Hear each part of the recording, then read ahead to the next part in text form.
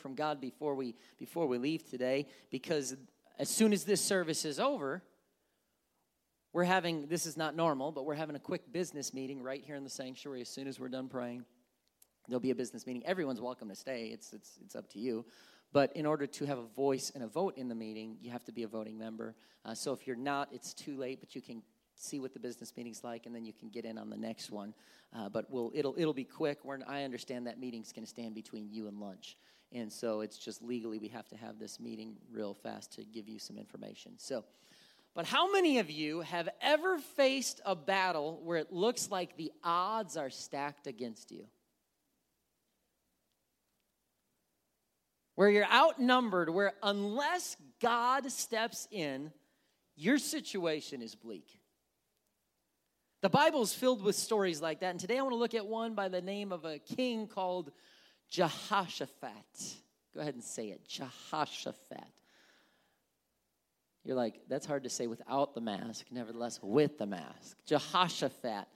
Lord, God, thank you so much, Lord, for what you're going to speak today. Lord Jesus, I pray every heart and mind would be open to receive your word. God, that it would be something that would impact us, stay with us, minister to us, challenge us, encourage us, I pray, in the name of Jesus. This morning, I want to talk about when the battle turned to blessing. When the battle turned to blessing. You know, after the time of King Solomon, Israel was divided into two kingdoms. There was a northern kingdom, which was still called Israel. That's kind of confusing, but that's what happened. And then there was a southern kingdom called Judah. Now, the fourth king of Judah, that southern kingdom, his name was Jehoshaphat. Now, Jehoshaphat, he trusted the Lord throughout his life, and when he took the throne, he worked to remove almost all the pagan idols and pagan worship in Judah. So what did God do? God blessed Jehoshaphat, and he became rich and powerful, and he had allowed his son, though, in the midst of becoming rich and powerful, he allowed his son to marry the daughter of the king of the northern kingdom. That happened a lot of times in Bible days. It would be an alliance, you know, like, hey, we don't want to just take your word, so why don't you're my child will marry your child, and then hey, we'll make sure we keep another safe and watch one another's backs. The problem is Jehoshaphat's son married the daughter of Ahab. Now, if you say, well, who's Ahab? Well, King Ahab and Queen Jezebel were some of the most wicked people in the history of humankind. To this day, there's not a lot of, how many ladies do you know named Jezebel? Now, if your name's Jezebel, God bless you. Welcome to Refuge Church today. But it doesn't happen very often. That name has a lot of negative connotation. And so, and this is what the Bible says, though, about Ahab in 1 Kings 16:30. It says, but Ahab, son of Omri, did what was evil in the Lord's sight, even more than any of the kings before him. Oh, that's a great reputation. Not really the type of family I want one of my sons marrying into. And I want him to have good choices, so raise good young ladies, okay? I want you to understand that. No. But nevertheless, Jehoshaphat, king of the southern kingdom, now has a family connection with Ahab, king of the northern kingdom. And look at 2 Chronicles 18:1. It says, Jehoshaphat enjoyed great riches and high esteem. He made an alliance with Ahab of Israel, having his son marry Ahab's daughter. A few years later, he went to Samaria to visit Ahab, you know, the in-laws getting together, and who prepared a great banquet for him and his officials. They butchered great numbers of sheep, goat, and cattle, and for the feast. And then Ahab enticed Jehoshaphat to join forces with him to recover Ramoth Gilead. That's a story in itself, one we're not going to cover today. But Jehoshaphat almost dies in this battle. And guess what? King Ahab actually does die in that battle. Thankfully, though, Jehoshaphat, he makes it home. And so when he gets home, the prophet of God is waiting on Jehoshaphat. And it wasn't to say, how things go, just wanted to pray a prayer of blessing over you. The prophet of God's waiting there in 2 Chronicles 19. It says, when King Jehoshaphat of Judah arrived safely in Jerusalem, Jehu, the son of Hanani, the sire, went out to meet him. And why should you help the wicked and love those who hate the Lord. He asked the king, because of what you've done, the Lord is very angry with you. Prophet meets him at the door. He says, hey, welcome home. Guess what? God is furious with you because you went and joined forces. Jehoshaphat, you've been doing well. You don't team up with Ahab. I don't care if your son is married to his daughter. That is a wicked man. His wife is wicked. You don't belong being any part of them. And so God is now furious with you, Jehoshaphat. So what would Jehoshaphat do? A lot of times when we hear a message to us that calls us, you're wrong, you need to do something about it. Humanity, we kind of tend to respond one of maybe three ways. Either we sit in the middle and go, well, we'll see what happens. Or we get angry at the person that's trying to correct us. That doesn't just happen in church with a preacher. That happens on the job when the boss says, you need to pick it up. We can say, okay, I'm fixing to pick it up. Or you know what, this boss is terrible and I want to get a new job. People do that in church too sometimes, but verse 4, it says, Jehoshaphat lived in Jerusalem, but he went out among the people, traveling from Beersheba down to the hill of country of Ephraim, encouraging the people to return to the Lord, the God of their ancestors. Jehoshaphat didn't just repent himself. He got the people of the nation, and he traveled through encouraging all the people, repent, return to God. And he traveled through that, and this is the perfect definition of revival. It is a people returning to life. It's turning from sin back toward the God of their ancestors. And they had just come from this battle where they had tasted an element of defeat. But now it's time for repentance. It's time for revival. But how many of you know the enemy never rests long?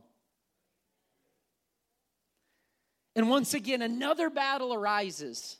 They just got out of battle, but another one arises. In 2 Chronicles 20, it says after this, the armies, not just an army, the armies of the Moabites, Ammonites, some of the Meunites, just pretend that I know how to say that word, declared war on Jehoshaphat. And messengers came and told Jehoshaphat, hey, a vast army from Edom is marching against you from the Dead Sea, and they are already at. You guys did great. That they were right there. Another name for that's En-Gedi. Jehoshaphat was terrified by this news and begged the Lord for his guidance, and he also ordered Judah to start fasting. So people from all over the towns of Judah came to Jerusalem to seek the Lord's help. Now, we don't know why. Why was Jehoshaphat so freaked out? It didn't seem like he was that scared when Ahab's like, hey, join battle with me. And we don't read anything about it. He's like, all right, let's go. Come on. Was he scared now because Ahab was dead and gone? Did he trust the alliance with Ahab more than God? Were his men already wore out and depleted from the last battle that they just finished? Was it because he heard or saw Ahab literally die in battle? And so now he was fearful for his own life? Was he afraid that God was still angry with him and wouldn't be with him in the next battle?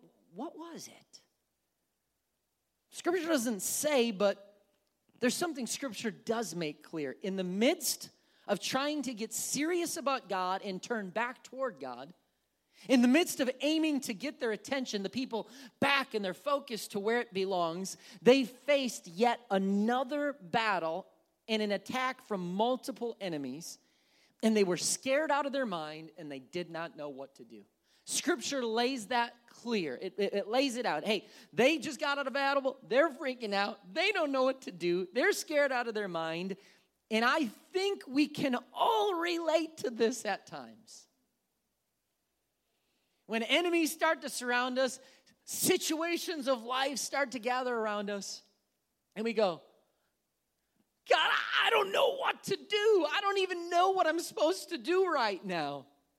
And especially if maybe you're in leadership, or maybe you lead a family, or maybe it's someone at work, and people are looking to you for answers. They're looking for you to give what should we be doing right now? What's the answer? And you're going, I don't even know what the answer is. I'm supposed to know what the answer, but I don't know. And so sometimes we're trying to get serious about God, and we want to get God back in our lives, in the center of our lives, but what happens? Enemy surrounds and they begin to face multiple fronts, multiple attacks on multiple fronts. And honestly, just being afraid and not knowing what to do. So how does Jehoshaphat handle it? Verse 3, it goes on, Jehoshaphat was terrified by the news. I love the Bible because it doesn't just paint the picture of victors and we don't get to see the struggles. Man, I would hate to read a book that only celebrated the victories and made me always feel this big. This is a book that shows us how we can be human and have struggles but still be victorious. How we can still be overcomers in the midst of dealing with humanity. And so he's terrified by the news. He begs the Lord for guidance. He orders everybody to fast. And so the people came, and Jehoshaphat stood before the community of Judah in the new courtyard at the temple of the Lord. So enemies all around, battles raging, discouragement and fear are present. And immediately Jehoshaphat responds by doing two things. Did you catch what those two things are? Prayer and fasting. In the middle of enemies surrounding him, in the middle of uncertainty, in the middle of fear, he says, the first two things that I'm going to do are pray and fast. Pray and fast. Are you in a battle? You fighting fear, discouragement, uncertainty, anxiety? Look immediately to the personal time that you are spending in prayer and fasting. This time of COVID, I said this, I believe, last week. What's happening right now is the world is forcing the church to change. And what's going to happen is the church is either getting closer to God or drifting further away from God. And that's going to happen because as everything is shifting and unstable, we will respond by stepping toward and deeper in God, or we're going to drift further away. I want to go deeper. And so Jehoshaphat, he did not just pray and fast, though. Based on his verbiage, I would argue that he also got into the Word. Look what he goes on to say in 2 Chronicles 20, verse 6. He prayed, "O Lord, God of our ancestors, you alone are the God who's in heaven. You are the ruler of all the kingdoms of the earth. You are powerful and mighty, and no one can stand against you. O our God, did you not drive out those who lived in this land when your people Israel arrived? Didn't you not give this land forever to the descendants of your friend Abraham?" And then look what he says here. He says, "Your people settled here and built this temple to honor your name. They said, whenever we are faced with any calamity, such as war, plague, or famine, we can come to stand in your presence before this temple where your name is honored, and we can cry out, and you would save us. And you will hear us and rescue us." Now, if you know the Bible real well, that might sound familiar to you. Look back, rewind before Jehoshaphat. And David's son named Solomon built a temple. And he sacrificed all these animals that day, and they offered, and they had a great move, and God's Spirit entered that place so strong that the priest couldn't even stand up. And when Solomon goes to bed that night, he begins to pray. And look at the prayers of Solomon. In 2 Chronicles 6:24, he says, "If your people Israel are defeated by their enemies because they've sinned against you, if they turn back and acknowledge your name and pray to you here in this temple, then hear from heaven, forgive the sin of your people Israel, and return them to the land you gave them to their ancestors. If the skies are shut up and there's no rain because your people have sinned against you, if they pray toward this temple and they acknowledge your name and turn from their sins because you have punished them, then Lord, then hear them from heaven. Forgive their sins of your servants, your people Israel. Teach them to follow your path. Send rain on the land and give them to your people your special possession." And look at Solomon goes on in verse 36. "If they sin against you," and he says, "and who has never sinned? You might become angry with them and let their enemies conquer them and lead them captive to a foreign land far away or near. But in the land of exile, they might turn to you in repentance and pray, we have sinned, we did evil, we acted wickedly. If they turn to you with their whole heart and soul in the land of their captivity and pray toward the land you gave to their ancestors, toward the city you've chosen, toward this temple that I have built to honor your name, then Lord, hear their prayers and in their petitions from heaven where you live and uphold their cause. Forgive your people who have sinned against you.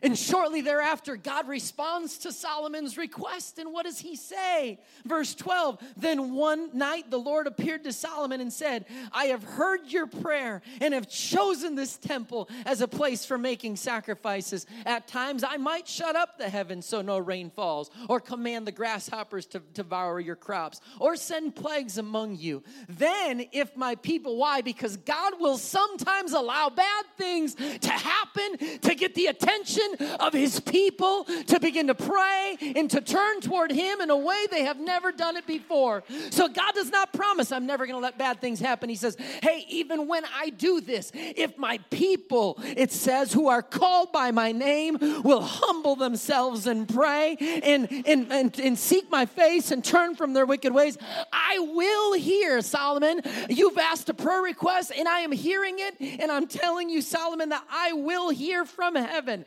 I will forgive their sins. I will restore their land. I want a restoration in my land right now. I want the church to begin to pray in a way that we have never prayed before. I want us to humble ourselves in a way that we have never humbled ourselves before.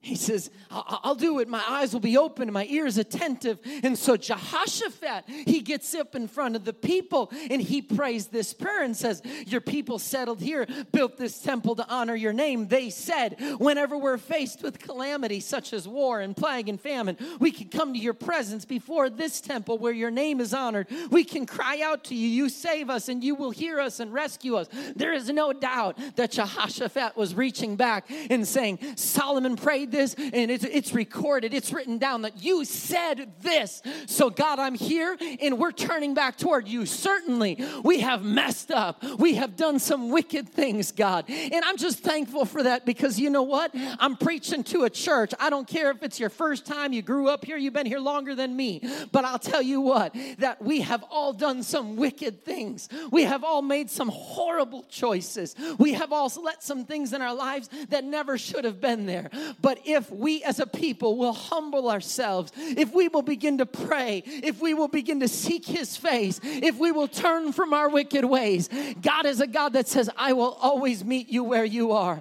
I will come to you. I will wash away your sins. So if you've never been baptized in the name of Jesus, this morning before you leave, we can open up these doors. And there's clean, warm water, and we can baptize you in the precious name of Jesus. Your sins can be washed away. And so Jehoshaphat is following the prayers of lament offered by Solomon. And Jehoshaphat placed so much emphasis on the word. In 2 Chronicles 17:9, it says, when he became king, they took copies of the book of the law and of the Lord and traveled around through the towns of Judah, teaching the people. So much emphasis on the word. So you want to see distinct ways? If you're in a battle, feel like you're surrounded by enemies, you're fighting anxiety, you're not sure what to do next, we have a pattern. Fast, pray, and get in the word. He took the word everywhere. Hey, read the law. Go take it among the people. We got to get the word out there. We got to get the book of law out there. People need to know what God has said. Lord, I'm going to reference the word as I begin to pray. You said, Solomon, it was written down, Lord. You said, God, yes, certainly we're not standing here based on merit, based on you owe us this. God, we are a wicked people. We have messed up. But you said, if we will humble ourselves, if we will turn toward you, you said that you will hear. Now, how are you ever going to begin to pray and say, God, your word says, and you said, and I stand on your promises, if you don't know the promises? If we in the last week have spent more hours on Facebook or listening to CNN, MSN, Fox News than we have in the Word of God, then your worldview is going to be shifted in a way that is not holy and good.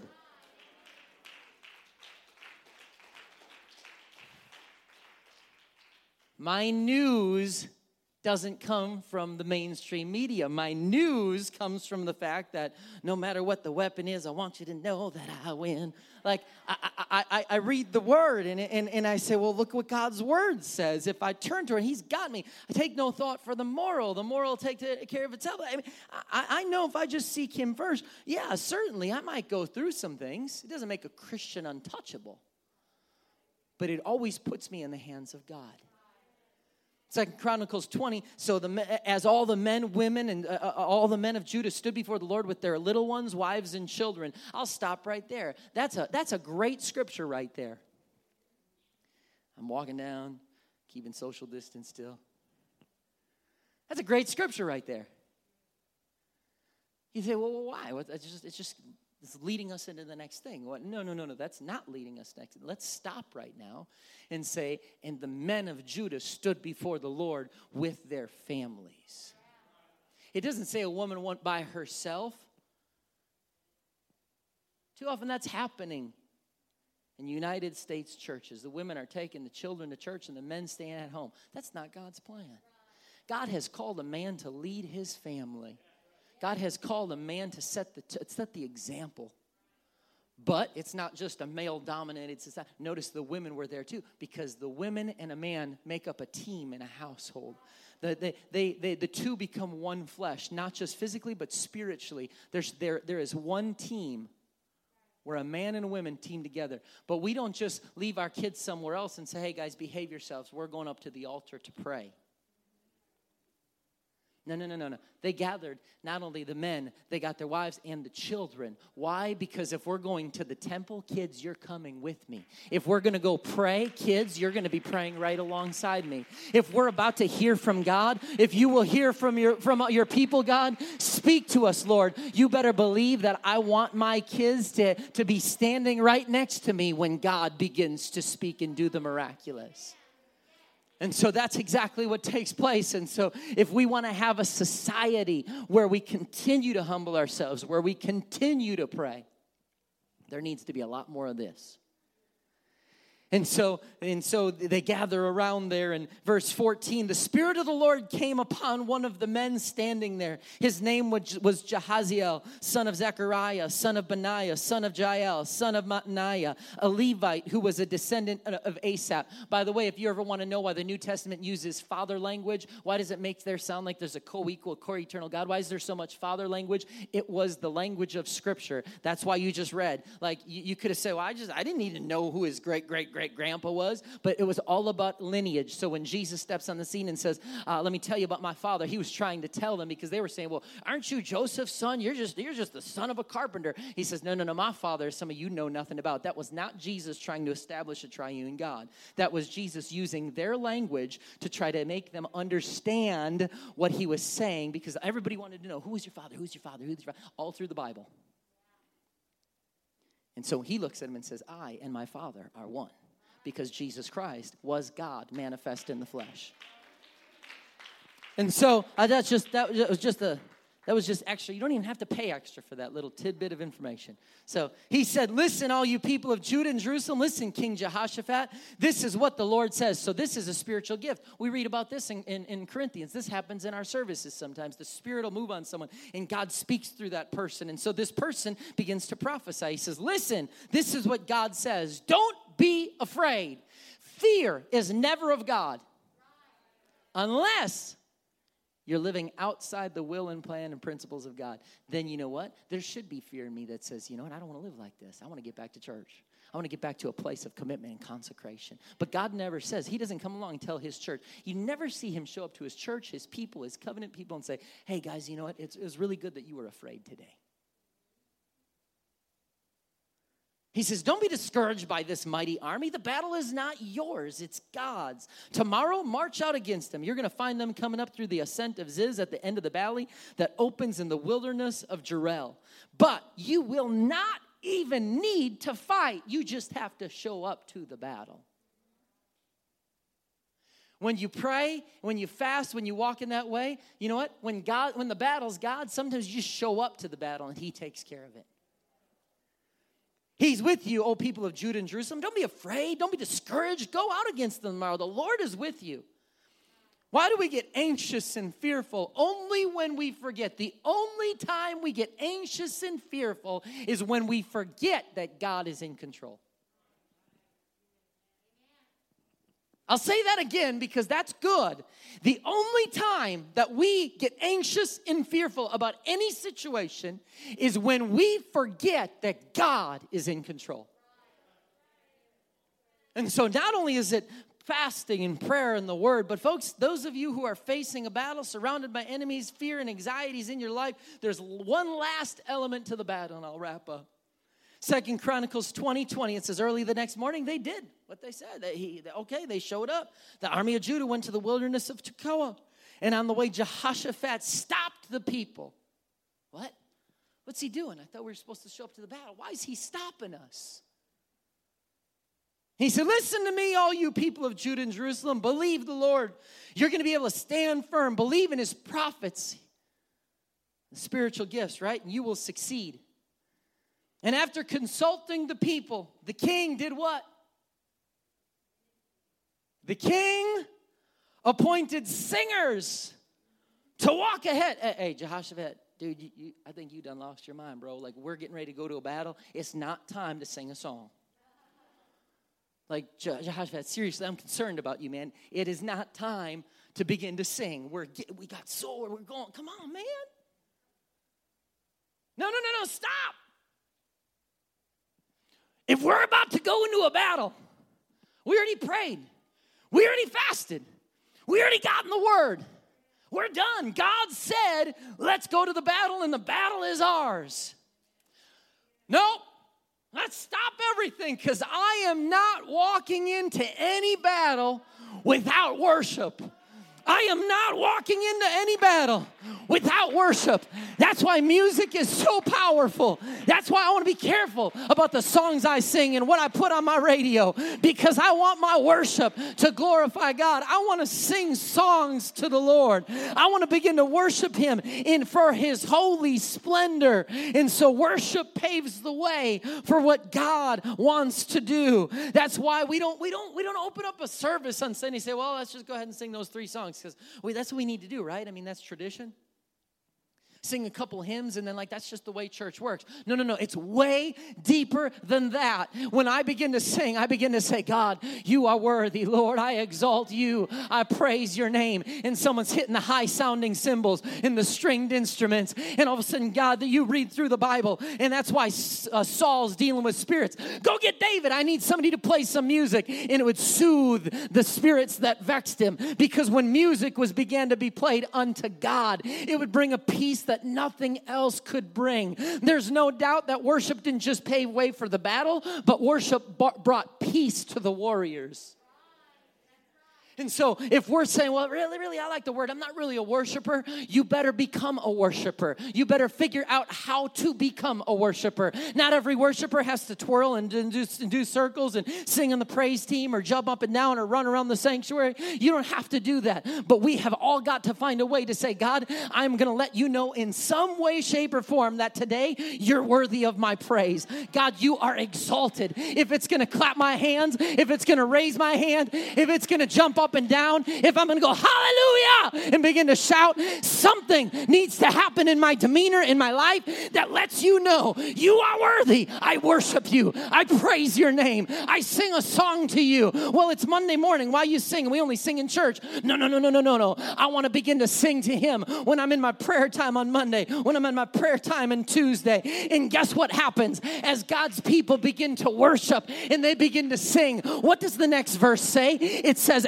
at the very moment that they began to sing and give praises, the Lord caused the armies of Ammon, Moab, and Mount Seir to begin fighting among themselves. You cannot tell me that worship is not crucial and integral and important. Scripture says that they prayed, but victory didn't happen yet. That was preparation. They fasted. Victory didn't happen yet. That was preparation. They got in the Word. Victory didn't happen yet. That was preparation. But when they put those things together and they began to worship, at that exact moment, the enemies began to fight themselves. Not only when you begin to worship will you experience true victory in your life, but the enemies who have been surrounding you and causing anxiety in your life, it will actually cause confusion in their lives. They won't even know who they're supposed to fight, because when they surround us and they see the fear, and all of a sudden a transition takes place. The transition can't take place, though, until we've prayed and fasted and read the Word. Well, that's why some people say, I just have a hard time worshiping through it. It's because you have not been prayed up. It's because you haven't gotten in the Word. So you're trying to force something into your life without having the biblical basis for it, so you don't understand the depth and the power. But when you say, I'm going to pray, I'm going to read the Word, I'm going to fast, now's the last chance, and I am going to begin to worship you. All of a sudden, the enemy who was surrounding you goes, what in the world? How in the world are they acting so full of joy and peace and happiness? And they turn and start fighting each other. But it didn't happen until it was the moment of worship. Victory was not complete till they worshiped God. And then verse 23, the armies of Moab, and our team can come, I'm wrapping up. The armies of Moab and Ammon, they turned against their allies from Mount Seir. They killed every one of them. After they had destroyed the army of Seir, they began attacking each other. So when the army of Judah arrived on the lookout point, could you imagine this? They're like, oh, we prayed, we fasted, we read the Word. Oh, we're going to sing, we're going to worship. Let's go up the mountain. We're going to the battle. I don't know what's going to happen, but God said He's going to give it to us. And they just...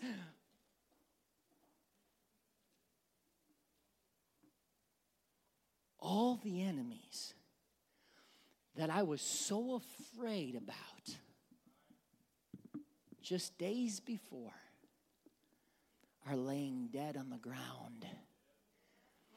Because when I began to worship, everything that was surrounding me and causing anxiety in my life, God took care of.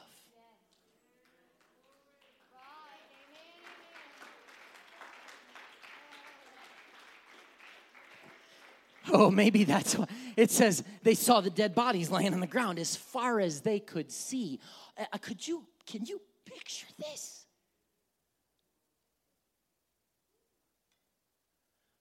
Aren't those the Moabites? Dude, those are the Amalekites. These are the people that this is what was causing fear in my life. God won the victory as they worship. Maybe that's why songwriters have been inspired to write, the weapons we use are not bombs and guns, but worship is the way that the battle is won. Maybe that's why the songwriters write, it may look like I'm surrounded, but I'm surrounded by you. This is how we fight my battle. Your worship doesn't just defeat the enemy. It confuses the enemy, because the devil and fallen angels cannot understand how humanity, in the midst of fear and anxiety, surrounded by the enemy, can begin to praise and worship in a circumstance. How can they praise and worship in a circumstance that they cannot control? But God is drawn to the praise of His people. When we can begin to praise Him, when all is well and perfect and we praise Him, great, that's awesome. But when everything is shaking and unstable and you're just anxious and fearful, and you say, my God, I'm fighting fear, I'm not going to hide it. Jehoshaphat didn't try and hide it. I'm scared to death, Lord. I don't know what I'm going to do. I don't know what's going to happen next. But pause, stop it all. I just got done praying. I come off a fast. I just read the Word. And you know what I'm going to do? I'm just going to worship you, God. I'm just going to lift you up. All of a sudden, God says, that is what I have been looking for. Now watch. These enemies have surrounded you. You've been freaking out for too long. Watch me now. Watch me. This is not about you and them. This is about me and them. Watch me take care of all your problems, issues, anxiety, and fear. I could just come in and swoop it right out like that. And so as I invite you to stand to your feet, look at the outcome of the battle. You say, well, I don't know what to do. Yes, you do now. How's your prayer life? When's the last time you fasted? Well, I had some blood work done at the... No, that was not a fast. When's the last time you got in the Word? And when's the last time you truly worshiped? Worship is not standing in a pew reading words off a screen. Worship is a mindset. You don't have to worship the same way as the person in front of you, behind you, beside you. That doesn't have to happen. You can bow your knee and worship. You can come to an altar and put your and kneel down and put your head on your arm, and that's worship, because we can begin to say, God, my mindset's worship. But you know, Scripture talks about clapping hands and raising hands and dancing and jumping and shouting. Scripture says all these things. Well, I'm just a reserved, quiet person. That's fine. Find a way to worship. Find a way to worship, because you know what happens when you do? He doesn't just defeat the enemy. He doesn't just confuse the enemy. But look at verse 25. King Jehoshaphat and his men went out to gather the plunder. They found vast amounts of equipment, clothing, valuables.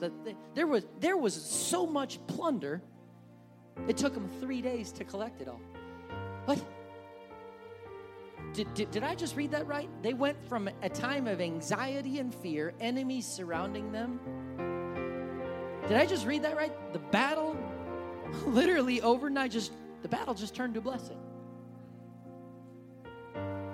And on the fourth day, they gathered in the valley of blessing, which got its name that day, because the people praised and thanked the Lord there, and it's still called the Valley of Blessing today. When did the people thank and praise the Lord there? Was it when they gathered the plunder? Can someone please tell me, when did the people of God praise the Lord? Was it the first day of the plunder? The second day of the plunder? Was it the third? No. They began to thank and praise the Lord before the battle even started. In the midst of anxiety, fear, being outnumbered, enemies surrounding them, not knowing what to do next, they began to worship. And God said, oh, you thought you were going into a battle. But what the enemy intended for a battle, watch, just sit back a minute. God loves to show his power. Watch me turn your battle to a blessing overnight. What you think right now is so big and so huge in your life, and so many problems, so many issues, you're so afraid of it, you're so anxious about it, God can turn your battle into a blessing. And when he did that, 2 Chronicles 20, 29, 30 says, or 30 says, so Jehoshaphat's kingdom was at peace, for God gave him rest on every side. The enemies just didn't go down. They fought each other. They were confused. There was blessing. There was plunder. But then God said, now I brought you through, and all the fear and anxiety you've been fighting, it's time for peace in your life. On every side. How many of you would like to experience right now, I want the peace of God that passes all understanding. I want to stop living in fear. I want to stop feeling anxiety. I want to stop. Well, then you know what? It's time to say, what's my plan? Don't just say, oh, I want to fast more. What does that mean? Oh, I want to pray more. What does that mean? No, tomorrow, 30 minutes before I leave the house for work, tomorrow I will be praying. Begin to come up with a plan that says, I will pray. I will fast. I will be in the Word, and I will worship. and watch God, what he begins to do as he begins to provide peace where there was anxiety and fear and enemies. He begins to provide peace on every side, that even when the world's struggling and stressing, you can walk away and go, don't worry, God's got this. I'm telling you, God's got this. God has this. So right now, I want to invite you right now to begin to respond to, you got masks on, feel free, come around the front. You got mask on. If you're not comfortable with that, stay in your seat. But I want us to begin right now to say, God, I know you've got this. I know that you've got the battle. I don't need to fear. I don't need to fret. God wants to turn your battle into a blessing. He wants to turn your battle into a blessing. Lost are saved, find their way at the sound of your great name. All condemned, feel no shame at the sound of your great name. Every ear has no place at the sound of your great name. The enemy, he has to leave at the sound of your great name. Jesus, worthy is the Lamb that was slain for us. Son of God, and then you are high and lifted up, and all the world will praise your great name. Jesus, Jesus, worthy is the Lamb that was slain for us. The Son of God, and then you are high and lifted up, and all the world will praise your great name.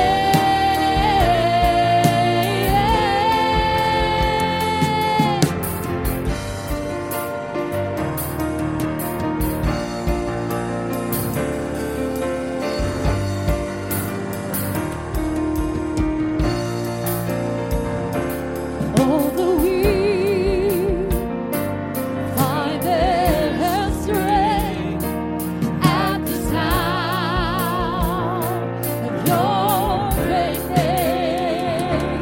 Hungry souls receive grace at the sound of your great name. The village, they find their rest at the sound of your great name.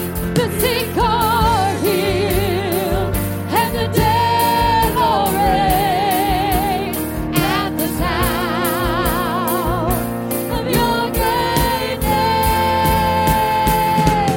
Jesus, worthy is the Lamb that was slain for us. The Son of God, and then you are high and lifted up, and all the world will praise your great name.